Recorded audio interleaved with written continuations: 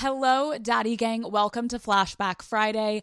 I am so excited to be releasing some of my favorite exclusive episodes to a wide audience now. As you guys know, Call Her Daddy is officially available everywhere you get your podcast on podcast platforms. So I thought it would be very fun. Let's re-release some episodes that are my favorites that maybe you missed while Call Her Daddy was exclusive to Spotify. So the first episode I decided is this Gwyneth Paltrow episode. You guys, if you were living under a rock at the time, this thing was everywhere. The classic episode where I asked Gwyneth Paltrow about Brad Pitt versus Ben Affleck. It was phenomenal. Marry, fuck, kill Brad Pitt, Ben Affleck, or Chris Martin from Coldplay. It was one of those episodes truly where I look back and this is top tier, one of my favorite episodes of Call Her Daddy ever. I remember Gwyneth showing up, and something that's very interesting just to share with you guys some insight about my job is like, of course, I have no idea what celebrities are going to be like when they walk into my studio. And you can read what you think online and you can look at videos of them, but there's nothing more interesting than when they walk in the studio. And I will say I had a great idea of what I thought Gwyneth would be like. She was even better. Daddy Gang, she showed up and she was like, let me be so clear. My daughter Apple is a fan of the show and she told me I need to show up and I need to make sure that she's not embarrassed and that she's proud when she watches with her friends. So shout out to Apple. Thank you for pushing your mom to really give the Daddy Gang what we needed. Buckle up, Daddy Gang, because this is one of my all-time favorites. Happy Flashback Friday. Enjoy me and Gwyneth Paltrow. What is up, Daddy Gang? It is your founding father, Alex Cooper, with Call Her Daddy. Gwyneth Paltrow, welcome to Call Her Daddy. Thank you very much. I am so happy you're here. How is it feeling? How are the vibes? The vibes are A++. I mean, it's gorgeous. The marble table, Thank you. The colors, it's very soothing. Thank you. Because I know you're very into like home design yourself. Yes. How would you describe your style? I think I always like a traditional frame. So, you know, like walls, fixtures, floors. I like it to feel like there's some history and some provenance with it. I think I always gravitate towards a house where like the bones are more traditional. That's like, I always want cozy vibes. I actually designed this. The pink color in this room is the exact color that I have in my closet. And so I wanted it to feel like we were kind of at my house, but I wanted to bring a little bit of me to the studio. I love which that. is very fun. This wall color is very similar to our Goop office wall color. Right? Yes. Because you don't want like a hot pink. Like I needed to get away No. from the hot pink. I was like, I feel like I'm a little hot topic-y. I'm a little in college still. I'm like, I have elevated a little bit, ladies. Give me some credit. Major But credit. need to have it like classy but still fun. Let's talk about you though. Oh boy. So I love how, so Apple is here, your daughter, and you guys walk in and Apple is like, roast her, go for it. And I was like, Gwyneth Paltrow's coming on the show, guys. Like, let's keep it classy. And then Apple was like, oh, ask her everything. I'm like, oh, thank you, Apple, for letting me go in.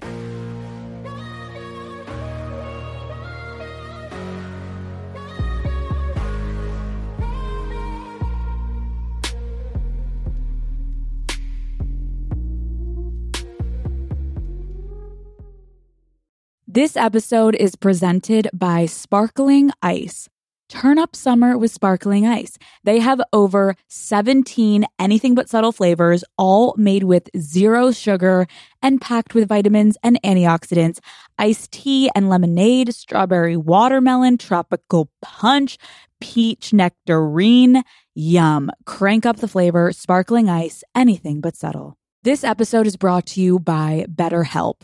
Daddy Gang, I get that there are some things you don't want to share, but bottling everything up inside can truly have some awful consequences. I remember growing up, I guess honestly, the truth is I was getting bullied and I was like so embarrassed to tell my family that because at home I was fine, but at school it was tough for me. And I just remember feeling so awful about myself and I kept it to myself and I dealt with it by myself. And it literally just caused truly maybe like a decade of trauma. And later in life, now that I've processed it, I'm like, damn, I would have been so much better off if I had just talked to someone about it. And it didn't even have to be my parents. Talking helps a lot. And if you want a safe space for that conversation, I recommend therapy. I have had such an incredible relationship and experience with therapy. I was so ready to get better and to better myself and to understand myself more. If you're thinking of starting therapy, give BetterHelp a try. It's entirely online, convenient, and flexible. It's easy to get started. Just fill out a brief questionnaire to get matched with a licensed therapist. You can even switch therapists whenever you need to for no additional charge. Get it off your chest with BetterHelp. Visit betterhelp.com/daddy today to get 10% off your first month. That's BetterHelp, HELP.com/daddy. 2 years ago, I became pregnant with a baby I desperately wanted. During a routine ultrasound, I learned that the fetus would have a fatal condition and never survive. I had to flee my own state to receive treatment. I think Donald Trump bears an incredible amount of responsibility for these restrictive laws. We need leaders that will protect our rights, and that's Joe Biden and Kamala Harris. I'm Joe Biden, and I approve this message. So you're an entrepreneur, you're a mother, and you're an actress. You won an Academy Award at 26 years old. How did winning an Oscar at such a young age impact the way that you viewed and felt about your career? Well, I guess I should start by saying, like, I was so driven. Like, I was working so hard and I didn't know exactly what I was working towards. I just wanted to be successful and to be well regarded. And I, was kind of on this really fast track, and it all kind of happened so quickly, which is what I think you're alluding to.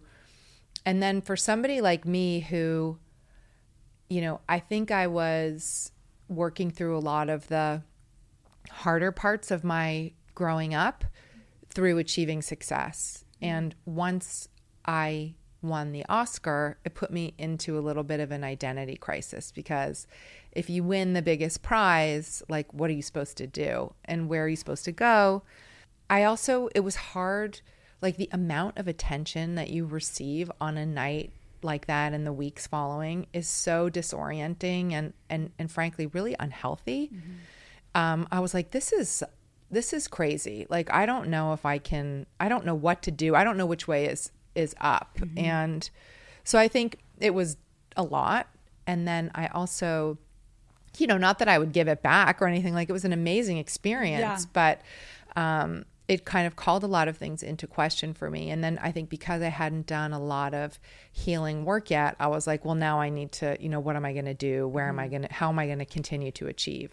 Do you mind sharing, like, when you're referencing, like, you were working towards solving the things in your past? Yeah. Do you mind sharing what you're talking about? Yeah, sure. I mean, I think, we all go through traumatic things in our childhood. And, I think our parents, especially my parents' generation, they had a very different orientation around parenting. It's like, Apple and her brother are like, I kind of revolve around them, and hopefully not to their detriment, but I think I grew up in a generation where there wasn't that orientation. And I think, we moved a lot, to move with my mom when she was working, which also of course had great things. But it was, it could feel destabilizing. And I think there were also like really high standards prescribed to me in my house. I don't even know if my parents were conscious they were doing it, but I always felt like I had to prove on some level that I was worth something, that I was lovable. And not only from my parents, but I think just from the culture that I was growing up in. No, I get what you're saying. And I think that's something I've been realizing in therapy is, like, of course we can look at how our parents fucked us up. Like, I don't think there's anyone on the planet that's like, my parents were absolutely perfect. Like, but I do think generationally, it's also important to look at, not to give them a free pass, but like, they don't have the tools that we now have of, like, therapy wasn't even a conversation. Mental health wasn't even a conversation. Right. So even you saying, like, I don't even think they were aware of the pressure they were putting on me. It does make sense now, especially if you are in therapy or working on yourself. Like, the past generations, to me, it's very apparent as to, like, what they were lacking and how fortunate we are now to have conversations with, like, you having with your children. When you talk about having this, like, almost like crisis of like, you win this Oscar, everyone's looking at you, you're this beautiful young woman. How do you think that impacted like your self-worth at the time? I felt a real pivot on that night because I felt like up until that moment, everybody was kind of rooting for me in a way. And then when I won, it was like too much, you know, and I could feel a real turn. And I remember I was working in England a lot at the time. For some reason, I was doing all my movies in the UK. And I remember the British press being so horrible to me because I cried, you know, and they didn't necessarily know that, you know, my grandfather was dying of cancer. My dad, who was in the audience with me, was like, had just had all this crazy cancer treatment, and he was really debilitated, and it was just this totally overwhelming moment. And, you know, I was 26, like I cried, and people were so mean about it. And I just thought like, wow, there's this big energy shift that's happening. And I think I'm going to have to learn to be less open-hearted and much more protective of myself and filter people out better. It was like this big reckoning in a way.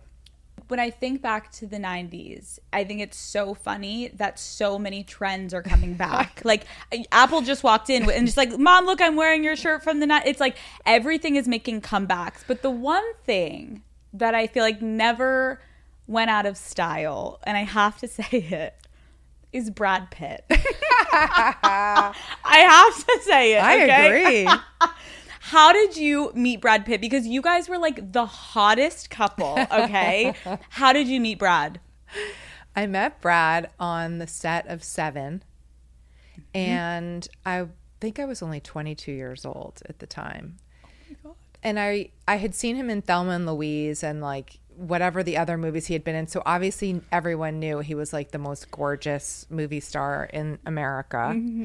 And I got this little part in Seven, and I was so excited to meet him and Morgan Freeman, who I had like grown up adoring as an actor. And we sort of said hi on set, and it was like major love at first sight. It was crazy. I just got chills. The fact that you get to be like, I had love at first sight with Brad Pitt and it was mutual. Okay, Gwyneth, no big fucking deal. So you eventually got engaged. Yes. To Brad. How did he propose, and how did you initially feel about him proposing? Well, we went out for, we had been going out for like I felt like a long time, and I was like ready to get married, and I was like ready. And we were in Argentina. He was filming a movie down there, and I had gone down there for most of it and was like making dinner and, you know, hanging out with him. And one night we were kind of on the balcony of this house we were renting in this little town in Argentina. And I wish I remembered exactly what he said, but he proposed. It was fantastic. I was thrilled. Were you surprised, or did you know this was coming? Did you guys talk about it? We had talked about it, but I was surprised in the moment. I remember that. And how old were you at this point? I must have been 24. Oh my gosh. So I know I've read that you ended the engagement with Brad because you were like, I was too young. I was not ready to get married. And I feel like when you are in love, I don't care what age, sometimes you can be so in it that you don't see big picture. How did you realize that you were not ready to get married? Well, I had a lot of development left to do looking back in hindsight. Like, you know, in a lot of ways, I didn't really fully start to come into myself until I was like 40 years old. And I had such a pleasing issue.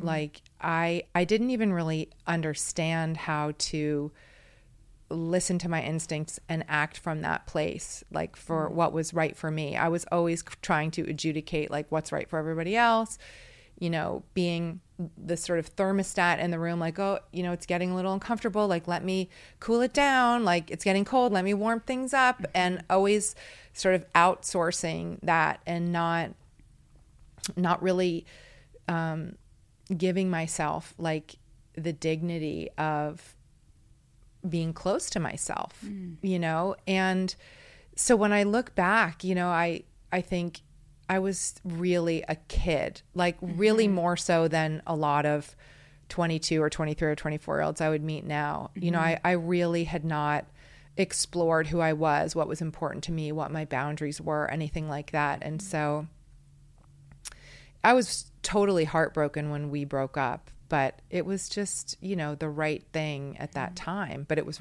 really hard. When you say you broke up, like, is that how you explained it to him? Like, I'm too young, like, I can't do this? No, it was like there were sort of a number of things that had happened. And also he was 9 years older than I am. I guess he's still 9 years older than me.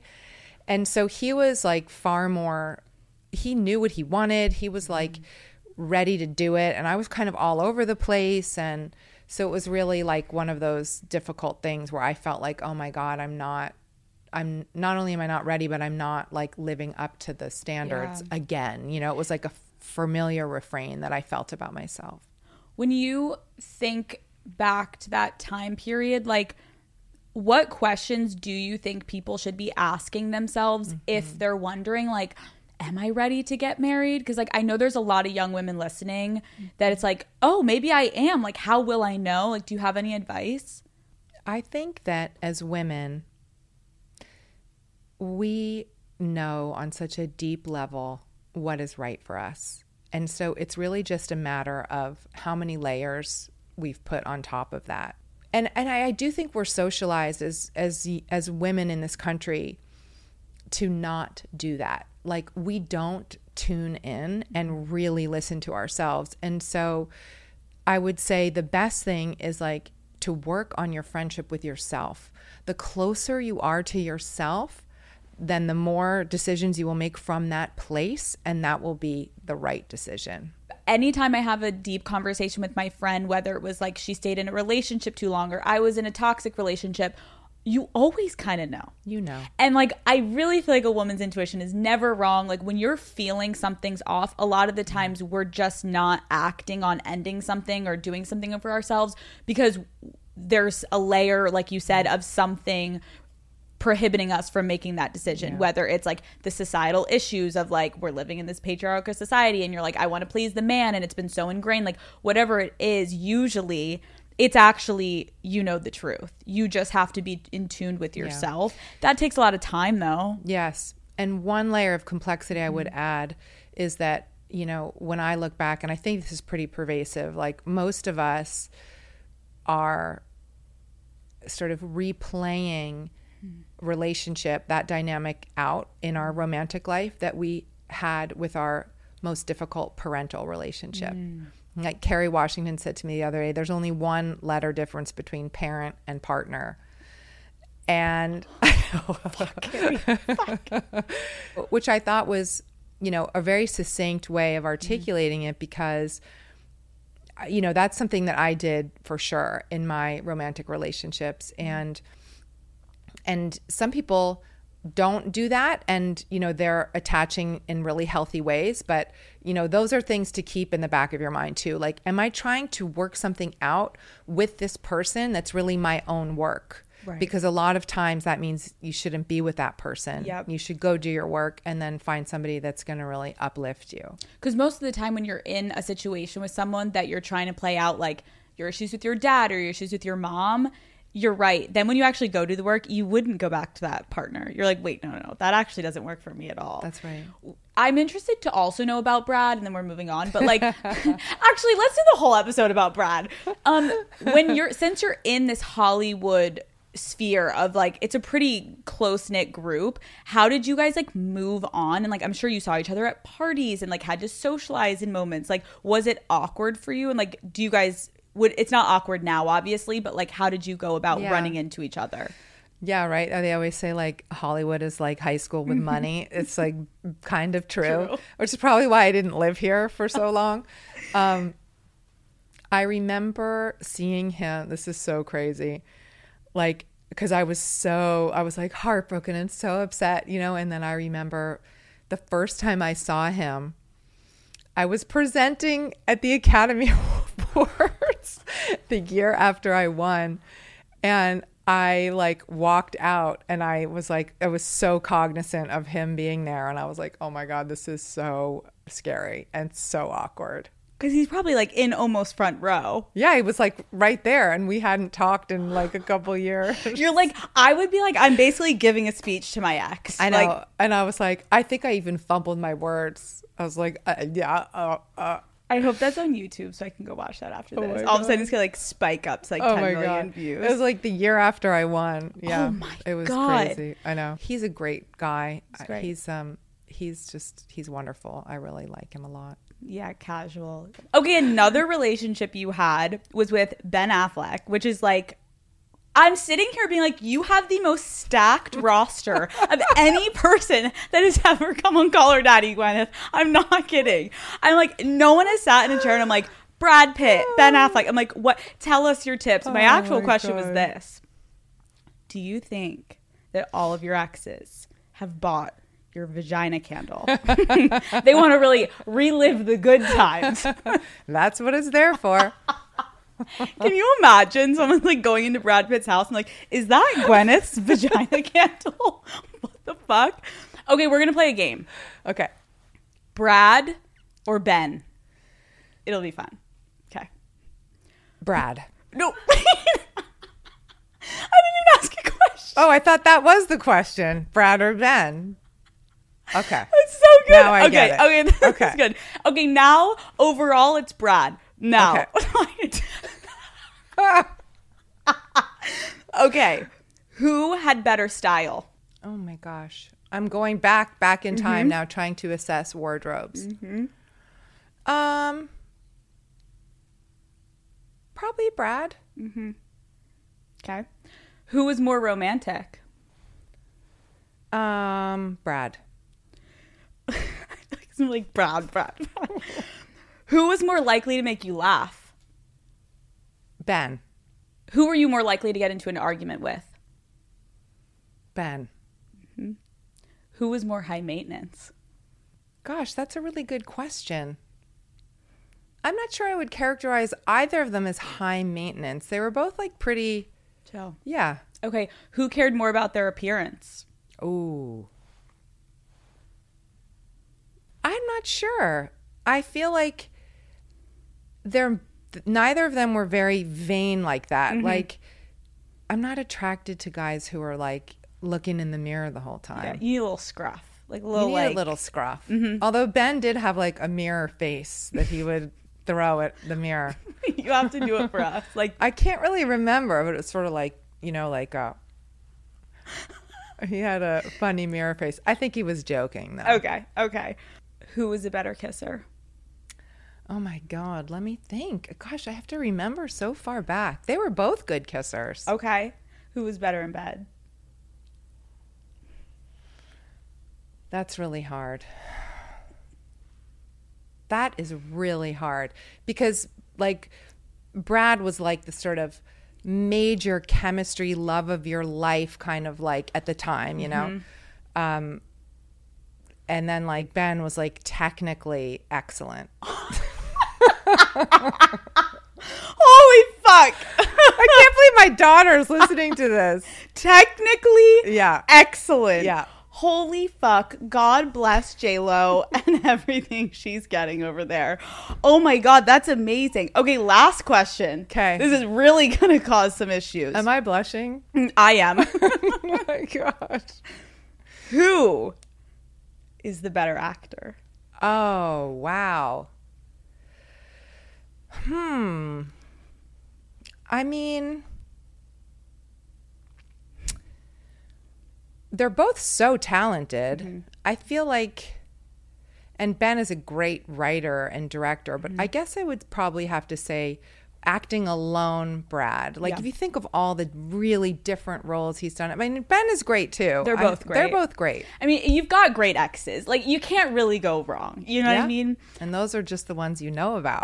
Well, we're going to get to that. You can't tease me here, Gwyneth, and not expect. I was going to ask, we know a lot of your exes. But would you be willing to maybe drop a name of someone you've like even had a make out with that's A-list that like the world doesn't know about? I don't think I could say the name. Can you give names. us a hint? What about a little Leo action? No, never made out with Leo. Never. He tried back in the day.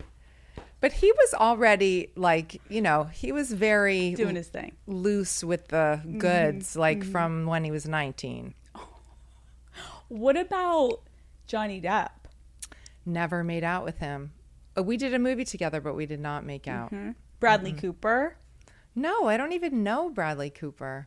I mean, I've met him, but I've never Yeah. Okay, well, we're going to have to sidebar, and you're going to have to tell me one name that I can hold close to the chest. I'll tell you after. Okay. You also dated and married Chris Martin, one of the biggest musicians in the world. Yep. Shout out Coldplay. Love ya. Shout him out. We are going to do one last game. Okay. Fuck, marry, kill. Brad Pitt, Ben Affleck, and Chris Martin. Wow.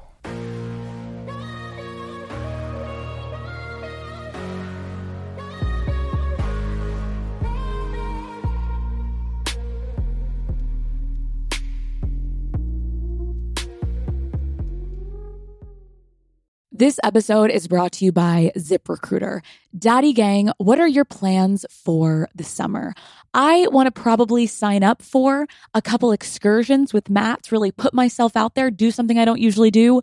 But when you want something, you got to just go for it. And that applies when you're hiring for your business. ZipRecruiter can help you snag the most talented people before the competition scoops them up. And luckily, you can try it for free at ziprecruiter.com/daddy. Got your eye on a rockstar candidate? ZipRecruiter's invite to apply feature lets you cut the line. Once you review ZipRecruiter's list of most qualified candidates for your job, you can easily invite your top choices to apply to encourage them to apply sooner. So amp up your hiring performance with ZipRecruiter, Daddy Gang, and find the best fast. See why 4 out of 5 employers who post on ZipRecruiter get a quality candidate within the first day. Just go to ziprecruiter.com/daddy to try it for free right now. Again, that's ziprecruiter.com/daddy. ZipRecruiter, the smartest way to hire. This episode is brought to you by Rocket Money. Something that really grinds my gears is I somehow will find myself just subscribing to things, right? And then all of a sudden I see I have been paying this subscription service and I don't even use it because I just forgot to cancel it.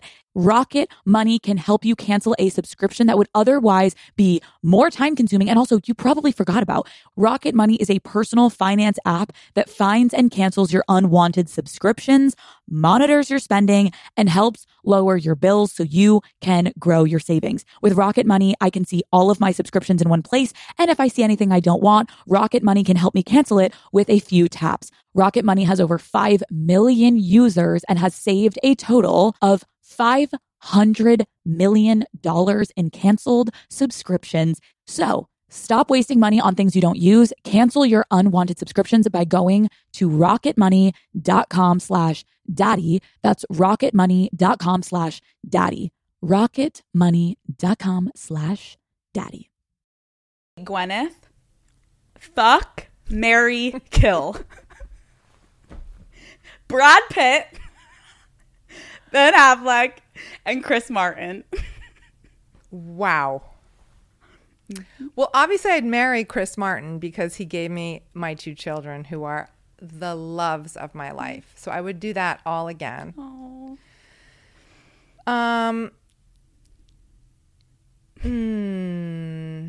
Wow, but kill is that's such a hardcore. It's not actually. It's like put to the wayside. Okay, I can fuck one more time. I think we know your answer. I think Brad. Yeah. And then Ben. Yeah. God bless Ben. God bless him. God bless him and his Dunkin' Donuts. Okay, what initially attracted you to Chris? So Chris and I met. It's a funny story.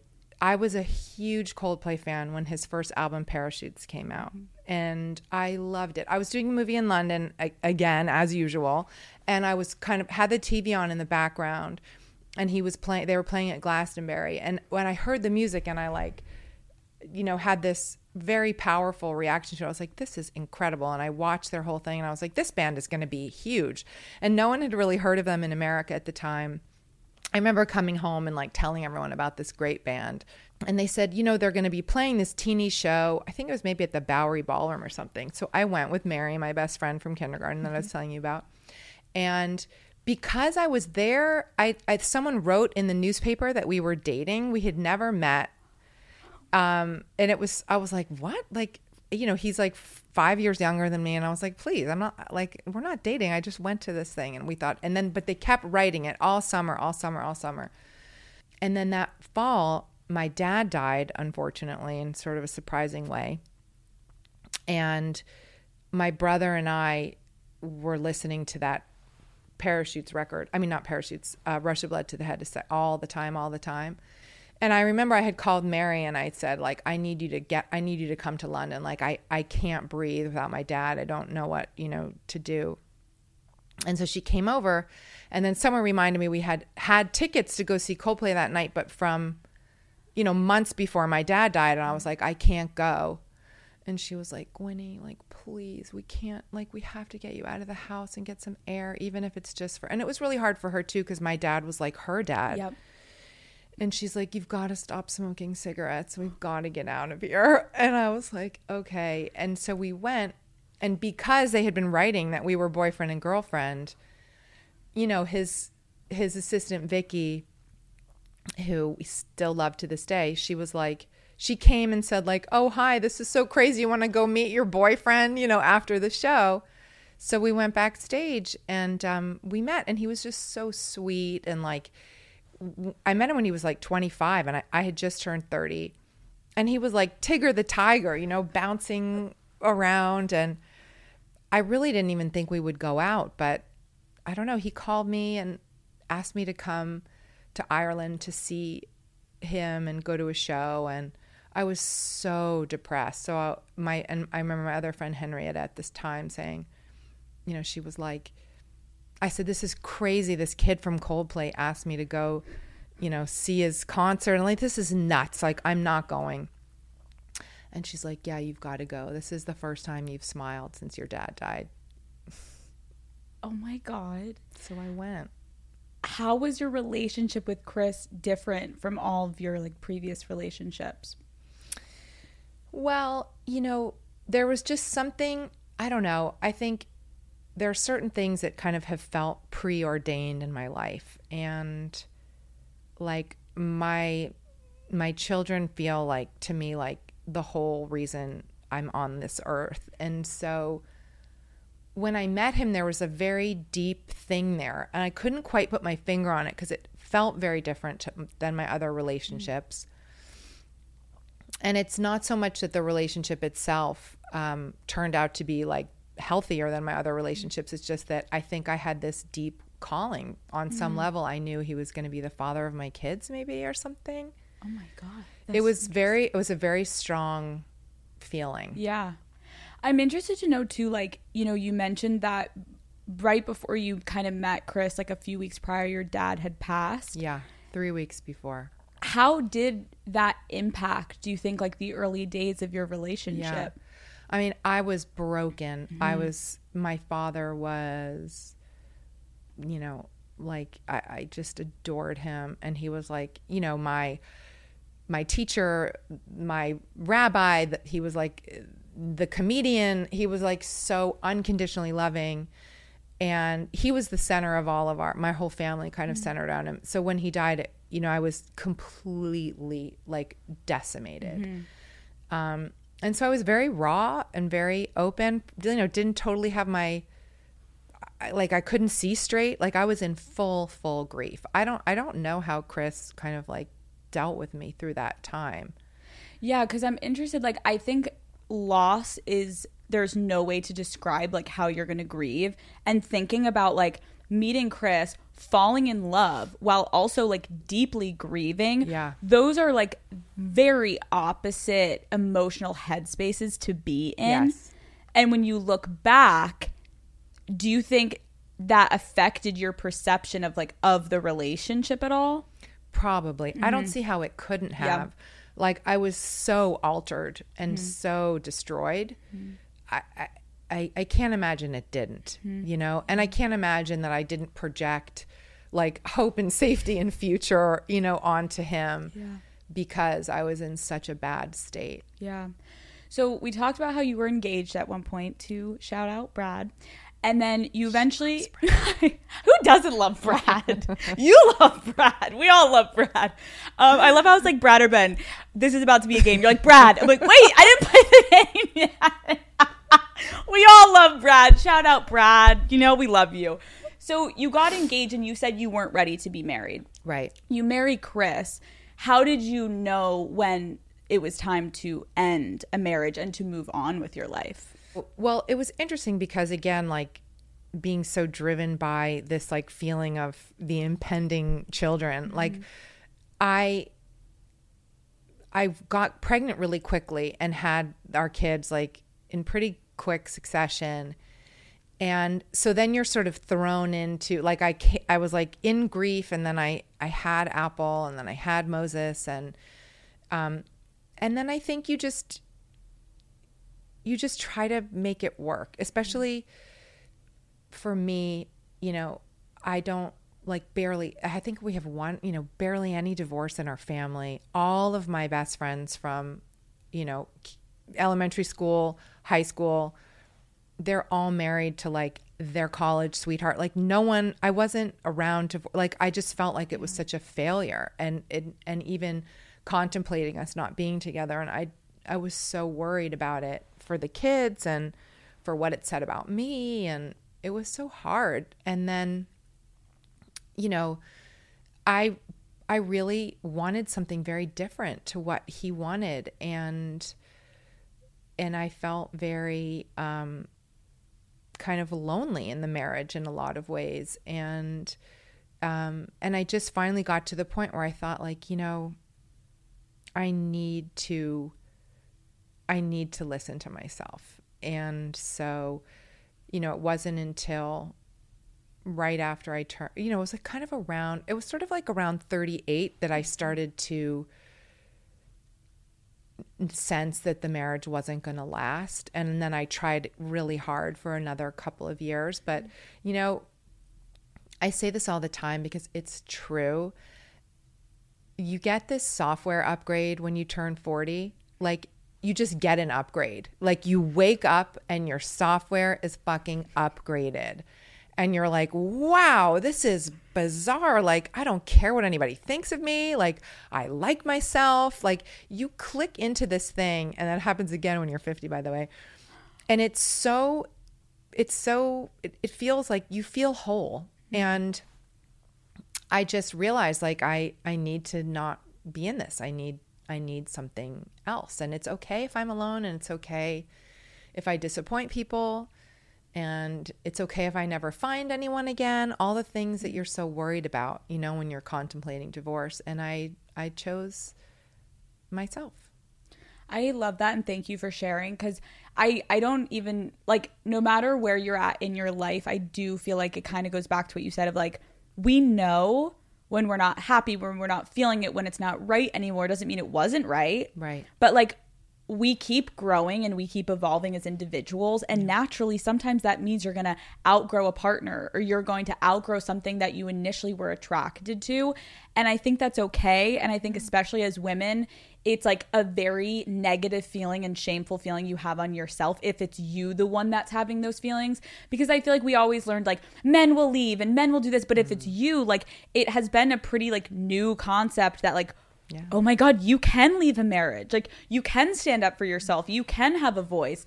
So I appreciate you sharing that, because it is in some way inspirational to just know like you have these incredible children. You had a healthy marriage at one point, and then it's like, and then it's time to move on, and that's okay. It is okay. It is okay. And it's like not what you want. And it's not, when you get married, it's not what you hope for, but it's okay if it's not the right thing anymore, you know? And for me, it really then became about, is it possible to stay a family with this person that I really love? And I wanted to minimize the impact on our children, which of course they're impacted, and divorce is terrible. And I know it was really hard on them. But I wanted it to be as least, you know, like I wanted to try to figure out a way that Chris and I could stay like real family, which we have. The last question I have on that is like, has it gotten easier to co-parent? Like in the beginning, I can imagine it's like any family feels it. Like it's a little rockier, like trying to get your footing. Yeah. And then eventually does it get to a place where like it does feel more cohesive? If you work on it, like you really have to work at it. And I think you have to choose every day to remember the good in the person, why you love them, you know, hold them with a lot of love and respect and cultivate that, especially on days that you don't feel that because you feel, you know, wronged or angry or whatever it is, you know, and so it became a practice for me to remember all the ways in which, you know, Chris was a blessing in my life. And, you know, and like there are just things about him that are so fantastic, and he's so funny and he's so talented and he's goofy and we all laugh a lot. And so I tried to really focus on those things, and then also use the opportunity to focus on my side of the street and what I had not done well and what I could learn, and, you know, the ways in which I hurt him and the ways, you know, so it was a big, I think, you know, it's probably best said, like, I really milked the opportunity. You know, it's like a divorce sounds weird to say it's an opportunity, but I really wanted to learn as much as possible, and I wanted to grow as much as I possibly could out of it. Yeah. I kind of feel like a theme today is just like knowing what's best for yourself. Yeah. And you played a vital role in starting the Me Too movement, and you were very open about your experience. How did you decide to come forward and talk about everything? It was scary because, you know, I had grown up watching the women who had spoken out be reviled, rejected, you know, pilloried in the town square. And I had never seen a model where a woman could speak out and there would be repercussions that were on the man and not on the woman. And so this was a story that, you know, everybody, it was like the worst kept secret. Not that Harvey Weinstein was raping people, but, you know, that he was sort of crossing boundaries and trying stuff on. And we all kind of knew that was happening. And like my story had happened to 10 of my friends, you know. But when I had learned the full extent of what he had done through my cooperation with the New York Times and talking to Jodi and Megan, who are two incredible women, incredible investigative journalists, I just thought, you know, this has got to stop. And I felt like if maybe there was a chance it could impact the workplace for my daughter and her friends, like I felt really obligated to say something.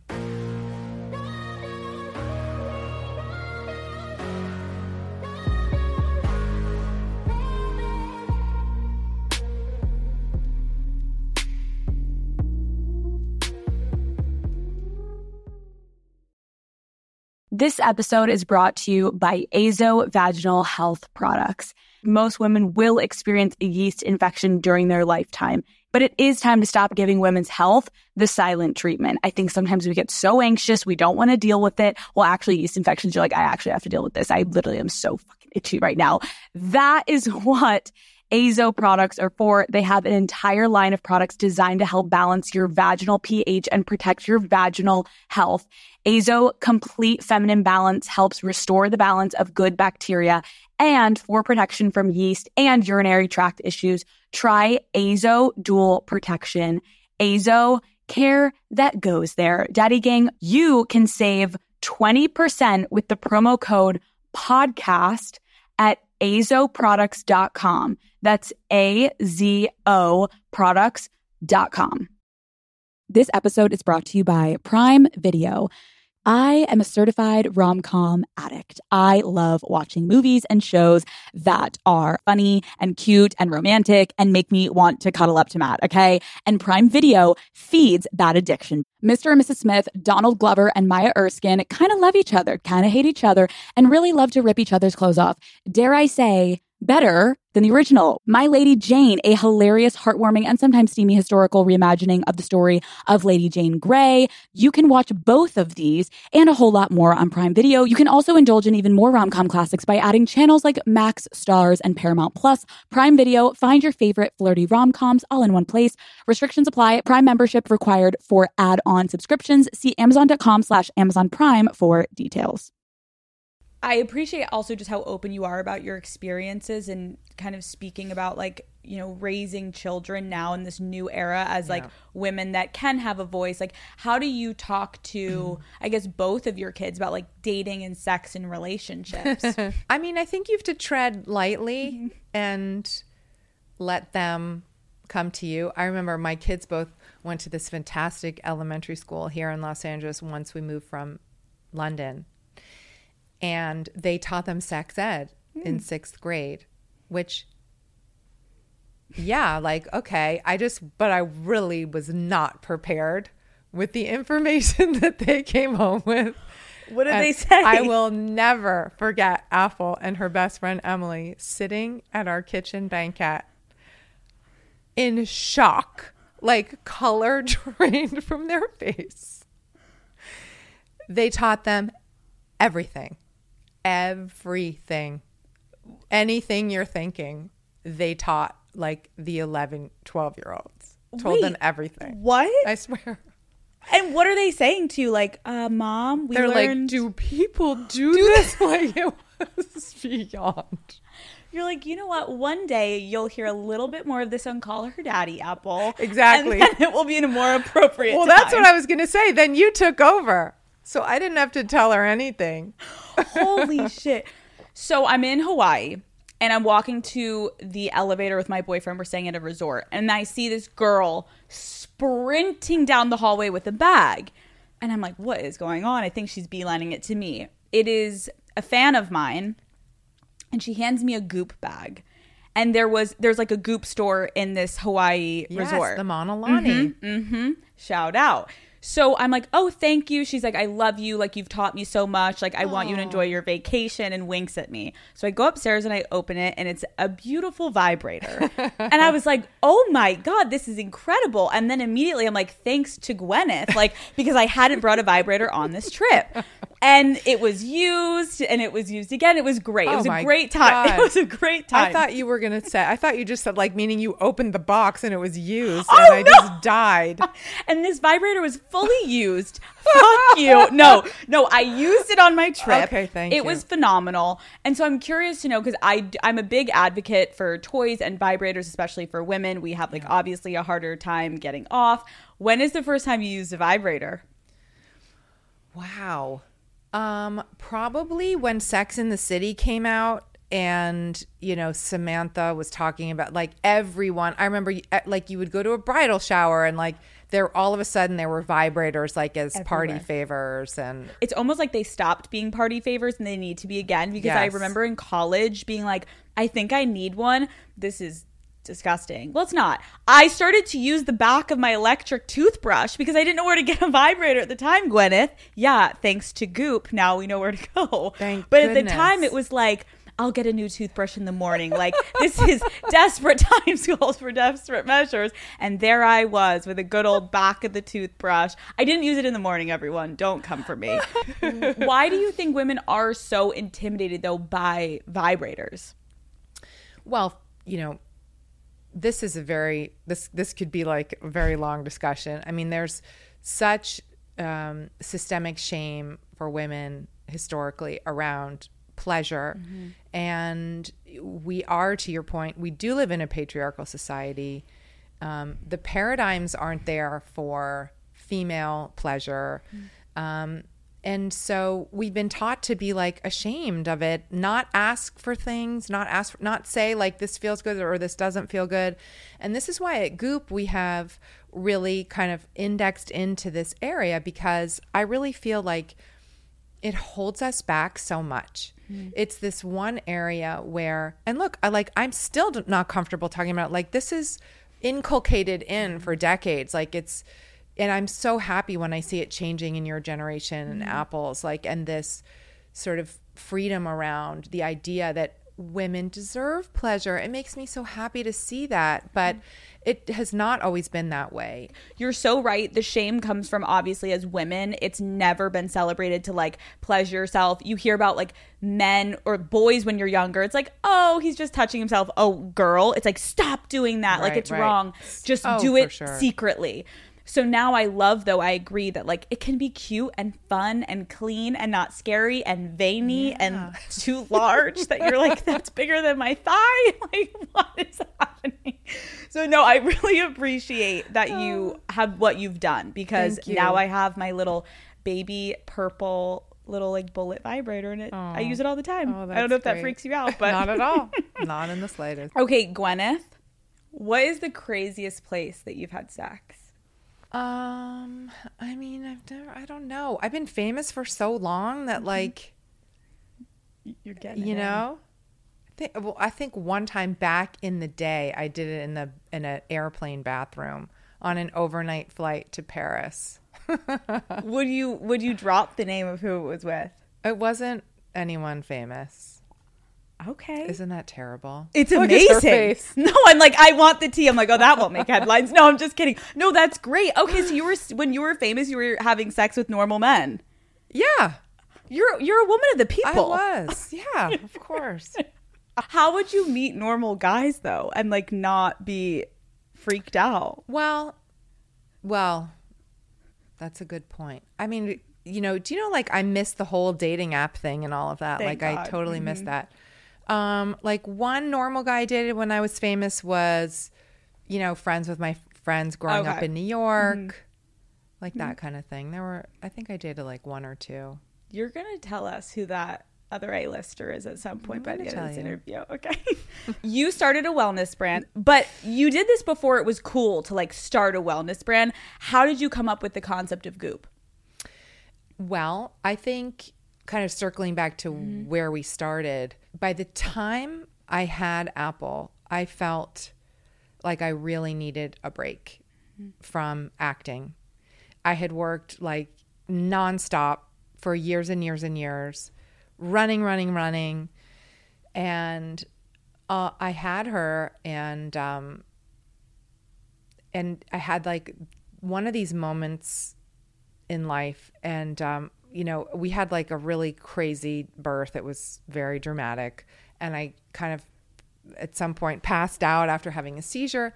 Anyway, I woke up and I opened my eyes, and these like giant blue eyes were looking right at me. We were like this, and I was like, this is it. And Drew Barrymore actually said this to me the best, where she said when she looked into her daughter Olive's eyes, she had the same thing. And then she said to Olive later, I was born the day you were born. It always makes me cry because it's true. But that's how I felt. And like, I was like, I don't know what I'm going to do. I don't want to leave this baby. I don't want to go back to work. And luckily I was in a position where I could take some time off, with so many women in this country cannot do. And in Scandinavia, they do it in places like that, but we are not good at that. So I was very fortunate. And the longer I didn't work, the more I started to call into question, like, wait, was I doing that because I really loved it? Was it like, and I gave myself the space to kind of contemplate if I wanted to go back or not. I ended up not doing a movie for like 3 years. I had my son. And then I went back a little bit to do like smaller parts in Iron Man and stuff like that. But actually never starred in a movie again since I was pregnant with Apple. Like, we were in my last starring role together. And then I did something which I think I would really encourage women to do, which is at some point stop and say, like, am I where Am I where I'm supposed to be? Am I doing what I love? Am I spending my life feeling fulfilled? And am I brave enough to give myself permission to do something different if I want to? And I knew that if I started a company, I would take a lot of shit for it. And people would be like, what is she doing? And there was no model for this except for the great Jane Fonda, who had, done her fitness business, but also took a ton of shit for that at the time. Mm-hmm. They called into question like her seriousness as an actress. Like everybody likes us in one little box, But I was really interested in this other space, which was really essentially like connecting people to great things that would make their lives better. And I had always been that person for my friends. Mm-hmm. Like, what temperature do I roast a chicken at? Like, where can I get a bikini wax in Paris? Like, and I thought, God, I love answering these questions so much. I love doing the research. I love figuring it out. Like, maybe I could do this as a job. Mm-hmm. And so it percolated for a long, long, long, long time. And I got a lot of advice from different people. And that's when I thought, okay, I'll just start it as a newsletter and then we'll see how it goes. And it was unmonetized. It was just, I just was sending content out. And it stayed like that for probably 5 years until I had the guts to start to think around monetization and what I would do. It's amazing to hear you also explain it because I agree with you. Like when you immediately said Jane Fonda, as you were talking, I was thinking about Jane Fonda because I'm like, it's so crazy that as you're trying to put something together that had never been done, your first reaction, even though like you knew you wanted to do it, we immediately think like, oh my God, everyone's gonna shit on me. Like they want me to just be an actress. Like just stay in your lane. That's right. And it's so detrimental because that's so not the only thing that you are talented with and that also that you're interested in. And so I love this story because it shows full circle of you putting into action an idea you had and then obviously creating something so much bigger that also is so helpful to so many women, including myself. Thank you. What is one Goop product that you wish you had in your 20s that now you're suggesting to Apple and her friends and like, you need this? This is real because when I was in my 20s, I lay in the sun with baby oil on my face. I never use sunscreen. Believe me, I'm paying that price now. You look great. Thank you. I'll give you my surgeons. Please. Please. Just kidding. But actually, please.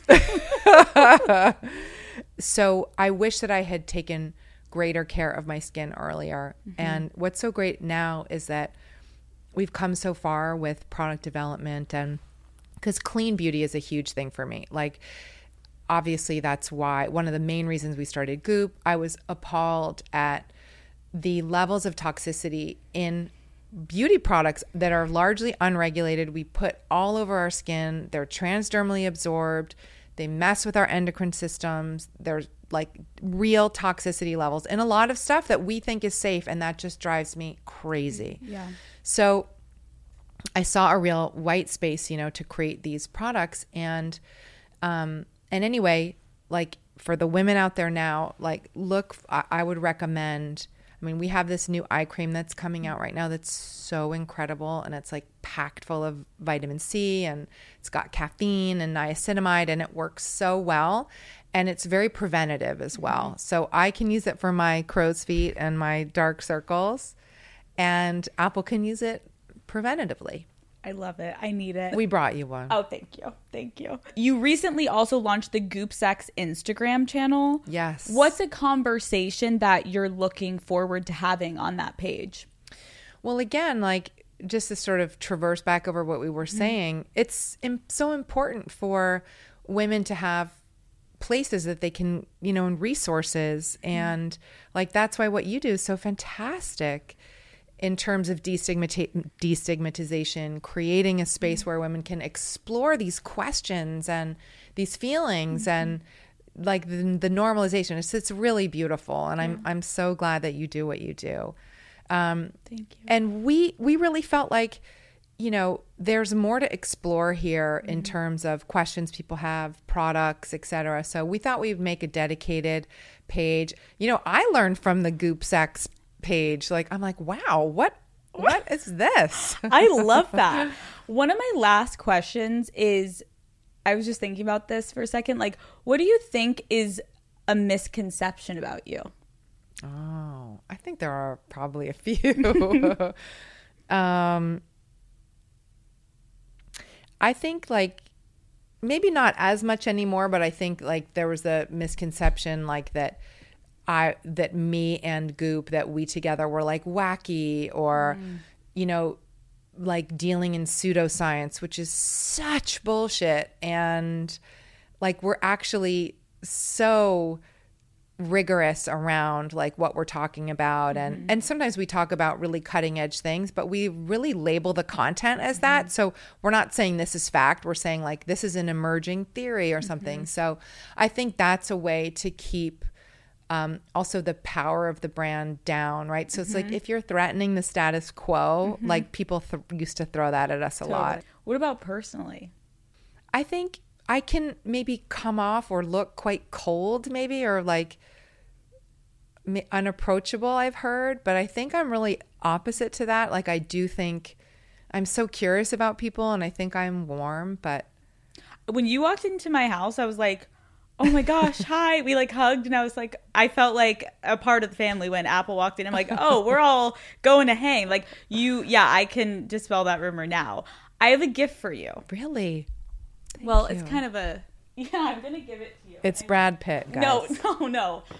I saw a comment you made. Okay, wait. I saw a comment you made on the internet. Okay. And I wanted to gift you this. What did I say? Oh my God. I always, me and my internet comments. Oh my God. Oh, this is so good. I hope you got one for Apple too. Oh my God, I should. Love it. I saw your comment on Hailey Bieber. This is so good. I'm going to wear this loud and proud. I truly love it. No, Gwyneth, thank you so much for coming on. This was truly so fun. Thank you. It wasn't too aggressive, right? Not at all. You had a good time. I'll check in with her and see what Apple has to say about it. Apple, we're going to walk in is like this.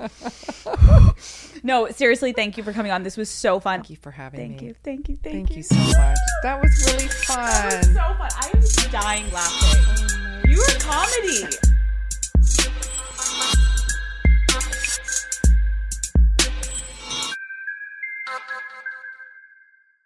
Daddy Gang, thank you so much for tuning in to Flashback Friday. I hope you guys like this. It's fun for me to curate almost like a playlist for you guys on Fridays of like, what are some of my go-tos in the past 3 years that I have released on Call Her Daddy. The energy that Gwyneth brought, she truly understood the assignment. And I also will say it was so fun because we kind of ended up hanging out after the interview and she was telling me more tea. And I was like, I fucking love you. Okay. God bless you. God bless Goop. So Daddy Gang, I will see you guys next Wednesday or Sunday if there's a Sunday episode. Make sure you subscribe to Call Her Daddy on all podcast platforms so you get that notification when I drop new episodes, because sometimes I'm in a good mood and maybe I'll just drop one on a Sunday, Wednesday, or Friday. Make sure to tune in. Love ya. Bye. This episode is brought to you by DoorDash. Want $0 delivery fees? Try Dash Pass by DoorDash. Daddy Gang, I love being home. I love to be cozy, comfortable, laying on the couch. I can't tell you how many times I need something, but I am too lazy to get up and get out of the house. And sometimes I need food or groceries, you name it. Dash Pass gets it delivered right to my door and yours too. It is only $9.99 a month, so I think it's a really good deal, Daddy Gang. So get $0 delivery fees on eligible orders with Dash Pass, and new members get a 30-day free trial. Terms apply. Sign up today. Okay, real talk for a second, Daddy Gang. Sex is great. We know that, okay? But sex isn't always perfect. And if you have unprotected sex, you have the power to choose what's right for you in that moment. If not getting pregnant is the goal, Plan B emergency contraception is a great backup plan because, listen, getting wild in the bedroom can be fun, but feeling out of control afterwards, not so fun. With Plan B, you can take control of your body and your future whenever you need a backup plan. It's important to remember to take Plan B as directed within 72 hours after unprotected sex, and keep in mind that the sooner you take it, the better it works. With Plan B, you've got this, and I've got you, Daddy Gang. With a special $10 coupon for your next Plan B, visit planbcoupon.com/daddy to get $10 off your next purchase. That's planbcoupon.com/daddy to get $10 off your next purchase.